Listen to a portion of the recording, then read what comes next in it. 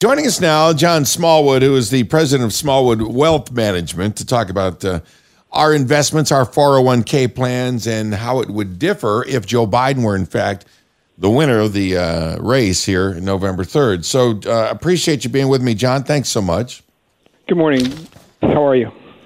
I'm good. So I see these ads that Biden's running, these flat out saying, look, you rich people are going to pay more. That's all there is to it. It's right in line with socialism. And it's funny. I told a friend of mine, she's a big Democrat, and she goes, it's just not fair that, people are struggling so bad and got all these rich, CEOs making all this money and all. It's just not right. And I said, what do you mean it's not right? They worked hard for that. Well, it's just, they should spread that around a little bit. I said, all right, how about this scenario then, Democrat? You made, let's say, for just discussion purposes, $20,000 last month. You know what? I only made 10. So why don't you write me a check for $5,000 right now? Yeah, silence. Shit, what? That's different. No, it's not. So if Biden were to win, boy, that's going to affect you and I quite a bit, isn't it? Absolutely. Where do you want me to begin with how bad it's going to hurt? Well, what happens if Biden wins? Where does it start with his changing of the system? Let's start with my 401k. So the 401k is really interesting. Now when you put, for example, a contribution in for $1,000, depending on what your tax bracket is, you're taking that money and deferring it into the future. So it's a tax deferral, not really a tax deduction, okay? Right. What he's doing is he's putting in a tax credit for everybody that contributes. Now, a tax credit is a dollar for dollar reduction in your taxes, okay? And what he's doing is putting in a 26% credit. So the theory is the people that are below the 26% tax bracket are going to, in essence, get a benefit from the savings, which probably won't, because they're not contributing, so they probably won't get the benefit from this tax credit.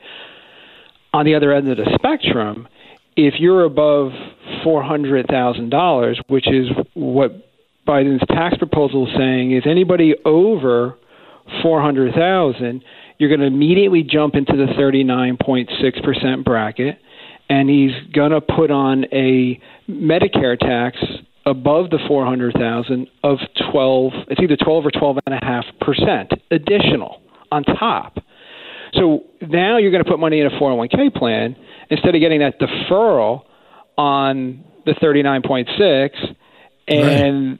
all these other areas, you're only going to get a 26% tax credit. So it really doesn't provide any incentive for most people to do it. This has to go through Congress, correct? Correct. And both sides of the House have to approve it. But this is what they're talking about, though, right? So you have you have to look at what's out there, and the combination of it for most people. You don't hit the top bracket today of 37% until about $615,000 worth of income.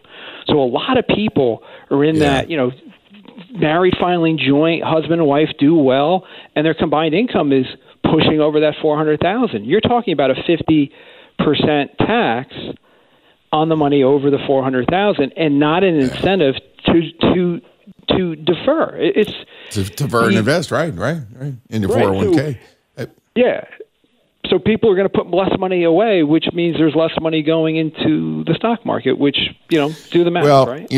It falls right in line with the socialism and the, everything needs to be fair for everybody. And if you've got more than this person, you've worked harder than this person, it doesn't matter.